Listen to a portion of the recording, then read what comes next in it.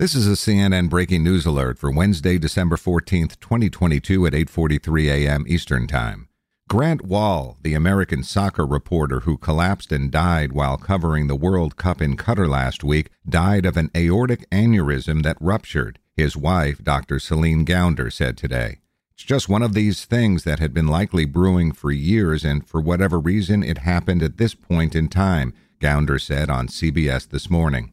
For more CNN audio news, go to cnn.com/audio, cnn.com, or the CNN app.